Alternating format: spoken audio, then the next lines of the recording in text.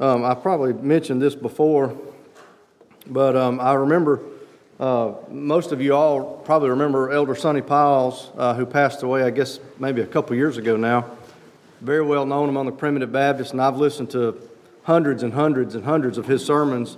And one of the things that he would say at the beginning of some of his sermons was that he had a severe handicap in preaching, and that he had to preach what was on his mind. And he said that in jest, obviously. But I really think every preacher ought to follow that line of thinking, because to stand up and to preach something just because it's a certain occasion, it obviously the Lord can bless that and it can be profitable. But I think when the Lord impresses something on your mind, then that's something that you ought to preach about. So it being Easter, the subject on my mind is not about the resurrection and those events, but something much different than that. But I hope that it will be beneficial to us this morning. And it's something that is going to take me multiple sermons probably to get to through all of it. So I'm just going to give you bits and pieces as I go, hopefully till we can get to the end of it. And the subject would be on taking a stand. I try to spend very little time looking at anything that is news related, but from time to time I'll look at something just to make sure that there's the world's not about to explode. And when I look at those things, it is very easy for me to see that the devil is at work. We are living in a time where it is so easy to see the verse that says that the devil is like a roaring lion and he's roaming about seeking whom he may devour. It is so easy to see that being played out in our present day. Amen.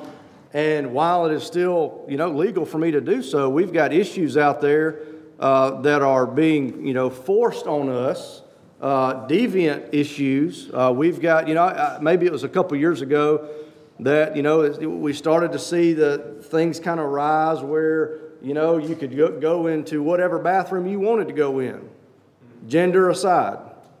All right, and then that's kind of just started to grow and to get more steam. And now, today, the gender identity thing is it's everywhere, and it's being forced upon us to where you either accept this, you endorse it, or really celebrate it, or there's going to be consequences. Now, that's just one of dozens of issues that I could talk about, but to me, the growing thought that I have in my mind is that it is rapidly approaching where we as God's people are going to have to take a stand. We are going to have to choose a side.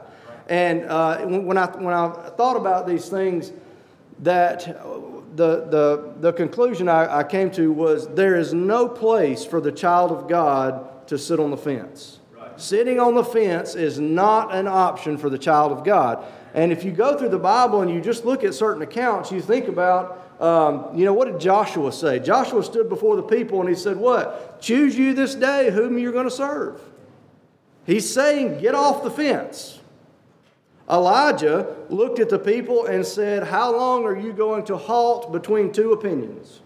Is it going to be God or is it going to be Baal? Which one is it? The Lord Jesus Christ in Matthew, He is preaching and He says, you cannot serve two masters. He said, you'll either love one and hate the other, or hate one and love the other. He said, you cannot serve both God and mammon, meaning riches and treasures, and that doesn't necessarily come in the form of money. We also read in the book of Revelation where the Lord is the Lord is talking to the church at Laodicea, and what does He tell them? He says, I wish you were either hot or cold. What is He saying? He's saying, I don't want you to sit on the fence. I want you to either be over here or I want you to be over here. Elijah says you need to be here or here. Joshua says here or here. The Lord says here or here. There's no place for the child of God to be on the fence. Now, when I think about taking a stand, which is something I think we are going to have to be prepared to do, I think about the prophet Elijah. And I want to spend the next however many sermons I need to going through the early parts of the ministry of Elijah and looking at some of the things that he dealt with and that he experienced, because many people took a stand in the Bible. But the one that stands out to me the most is the prophet Elijah. When he stood up against the king and the prophets of Baal and the prophets of the groves, a great example of him taking a stand. Now, it was not easy. He did not do it without some failures in it. But there are some things that I think we can learn from the prophet Elijah to help us take a stand as the devil is bringing issues to our front door, and he is saying, who are you with? The devil is going to test God's people to see where are you going to stand during all this. Now look, understand me now, and I don't mean this in an ugly way. When I say taking a stand, I'm not saying put your favorite Bible verse on Facebook. That's not what I'm talking about. I'm talking about taking a stand when there is something on the line. Right. Taking a stand when it may cost you something. Okay?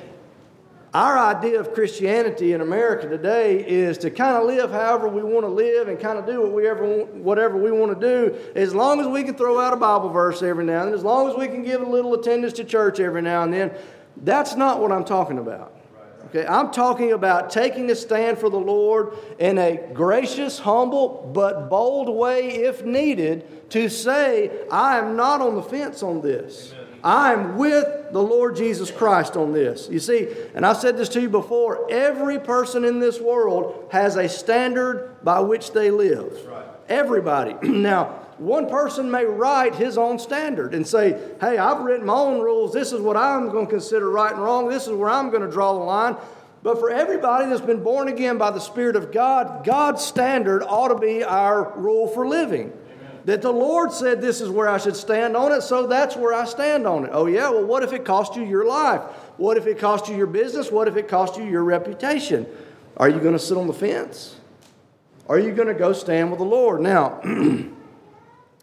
in the book of 1 Kings, I was trying to debate how far I might get through this, and I think the first verse is probably going to be about it to start with. 1 Kings in the 17th chapter, in verse 1, it says, And Elijah the Tishbite, who was of the inhabitants of Gilead, said unto Ahab, As the Lord God of Israel liveth, before whom I stand, there shall not be dew nor rain these years, but according to my word. Now Ahab, you'll find out, he is not a good king. And he has a wife, Jezebel, that is even a worse queen.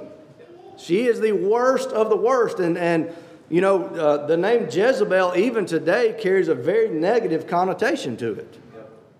Because of this woman that he's married to.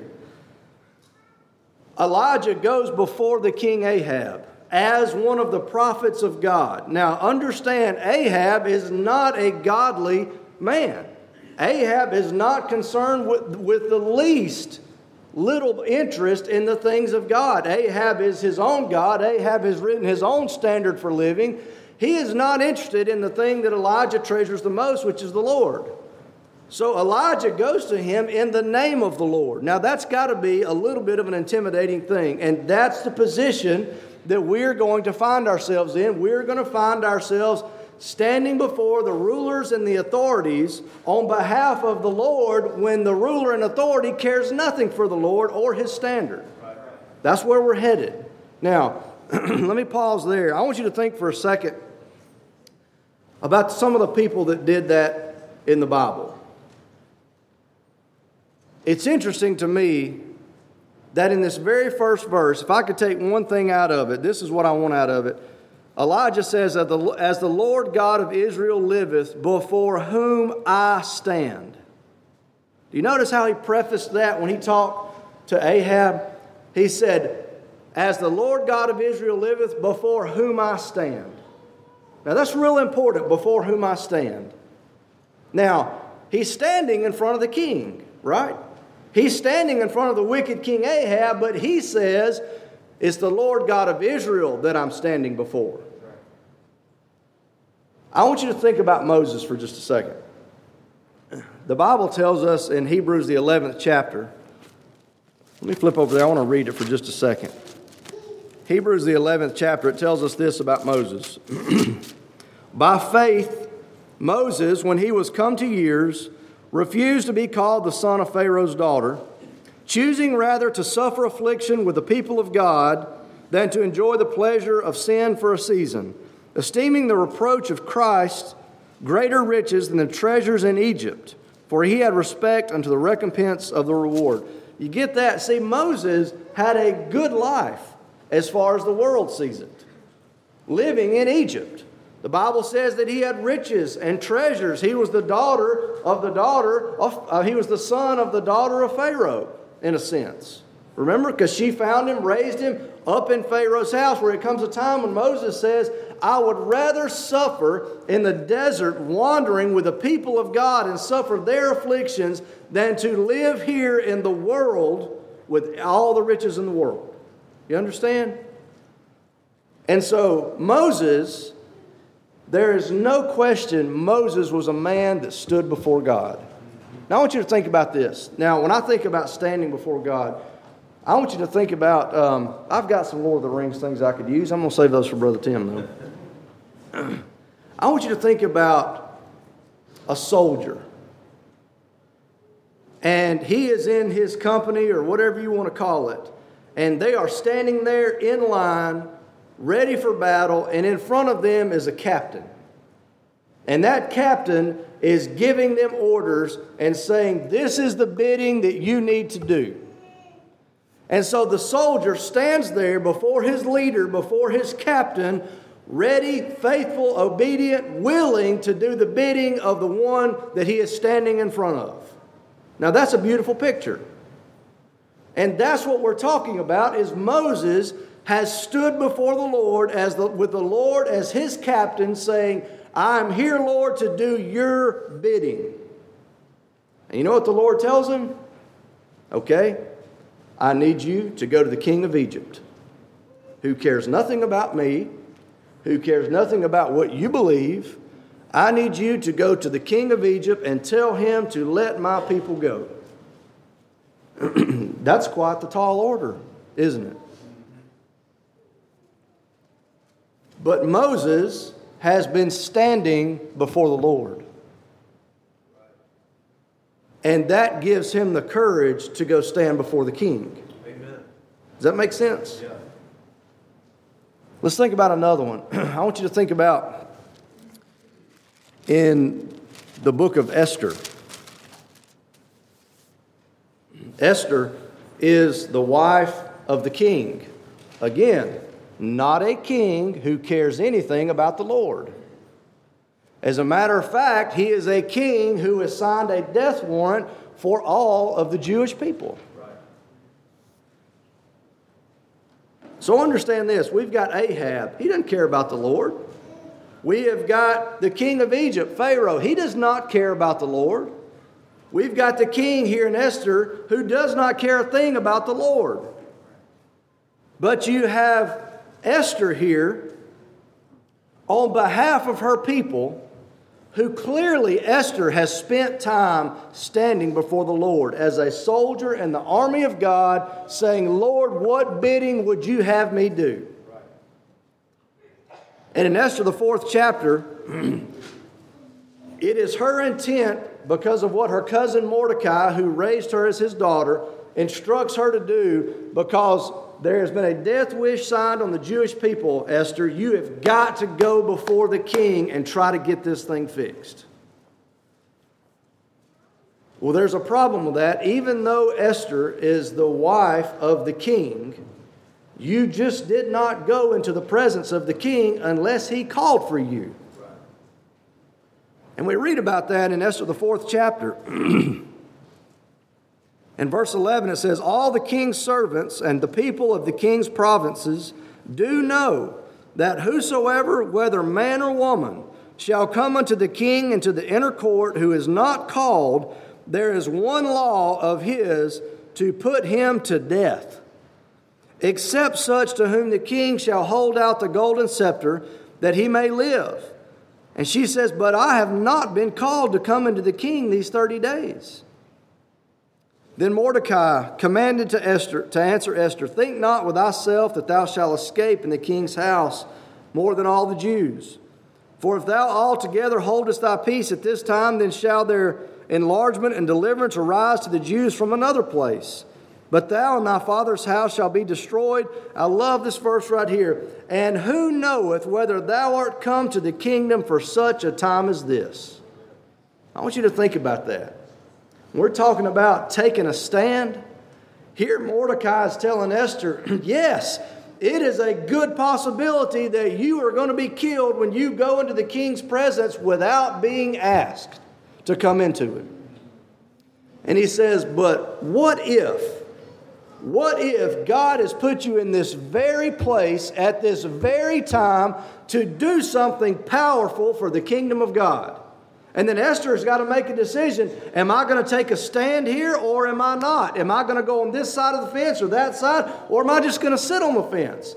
Her life is on the line. Certainly Moses' life was on the line. And then we read with Esther about her courage. It says, Esther put on her royal apparel and stood in the inner court of the king's house over against the king's house. The king sat on his royal throne in the royal house over against the gate of the house. And it says, and it was so when the king saw Esther the queen standing in the court that she obtained favor in his sight, and the king held out to Esther, the golden scepter that was in his hand. Now, I've got about 5 minutes here. I want to go back to 1 Kings for just a second. One of the things that I can learn and draw strength from when I read about the account of Elijah is Elijah went before the king. Esther went before the king. Moses went before the king against ungodly kings to talk with them in the name of the Lord. But the Bible says that Elijah said, as the Lord God of Israel liveth, before whom I stand. You will, and this is what I want you to get, you will never find the strength to stand before ungodly men if you have not been standing daily before God. Amen. I hope that makes sense. Yes. How in the world do you stand before God? You stand before God in the same way that soldier stands before his captain saying, I'm here, I am faithful, I am obedient, and I am ready to do your bidding. Now, one of the problems that we've got in America today is we don't recognize sometimes whose bidding we're doing. Right. I think about, I think about country music. Nowadays, they don't really even classify it as a country music unless you're half drunk, half dressed, and on a dirt road back somewhere with your girlfriend. That's funny, but I'm not being funny. And those same people that write those songs will also profess the Lord. Brothers and sisters, when you write songs that will influence fornication, drunkenness, and all manner of wretchedness, you are doing the devil's bidding. Right. You are standing before the devil with your pen and paper saying, what would you have me write to the masses to entertain them? Right. That's the devil's bidding. It happens in movies, it happens in songs, it happens in books, it happens in our daily conversations. But we must stand before the Lord as a faithful servant, as a faithful soldier saying, Lord, what would you have me do today? How would you have me speak? How would you have me love? How would you have me forgive? How would you have me pray? How would you have me study my Bible? Because when the knock comes on your door and says, which side of the fence are you on? You can say, I have been standing before the Lord all of my days, and I am on His side. Now, when it comes to taking a stand, if we don't get anything else out of the ministry of Elijah, I want you to get that. The Bible tells us to come boldly before the throne of grace, to stand before Him, to stand there as that soldier doing his bidding. If you don't get anything else out of this, you will never stand against men if you will not stand with the Lord daily. You are a soldier. You are in the army of God, blood bought and born again. Ask Him on a daily basis, Lord, what would you have me do? Amen. And then when the tough time comes, may we be like Moses and Esther and Elijah, having spent our days before the Lord, so that we can go before the kings of men and say, I'm on the Lord's side. I hope that that's been profitable. Pray for me over the next maybe several weeks that I'm here to preach, that we can get something out of the ministry of Elijah, so that when we're done, we'll have more courage and boldness to stand when that time comes, because I believe it's coming. Thank you for your good attention.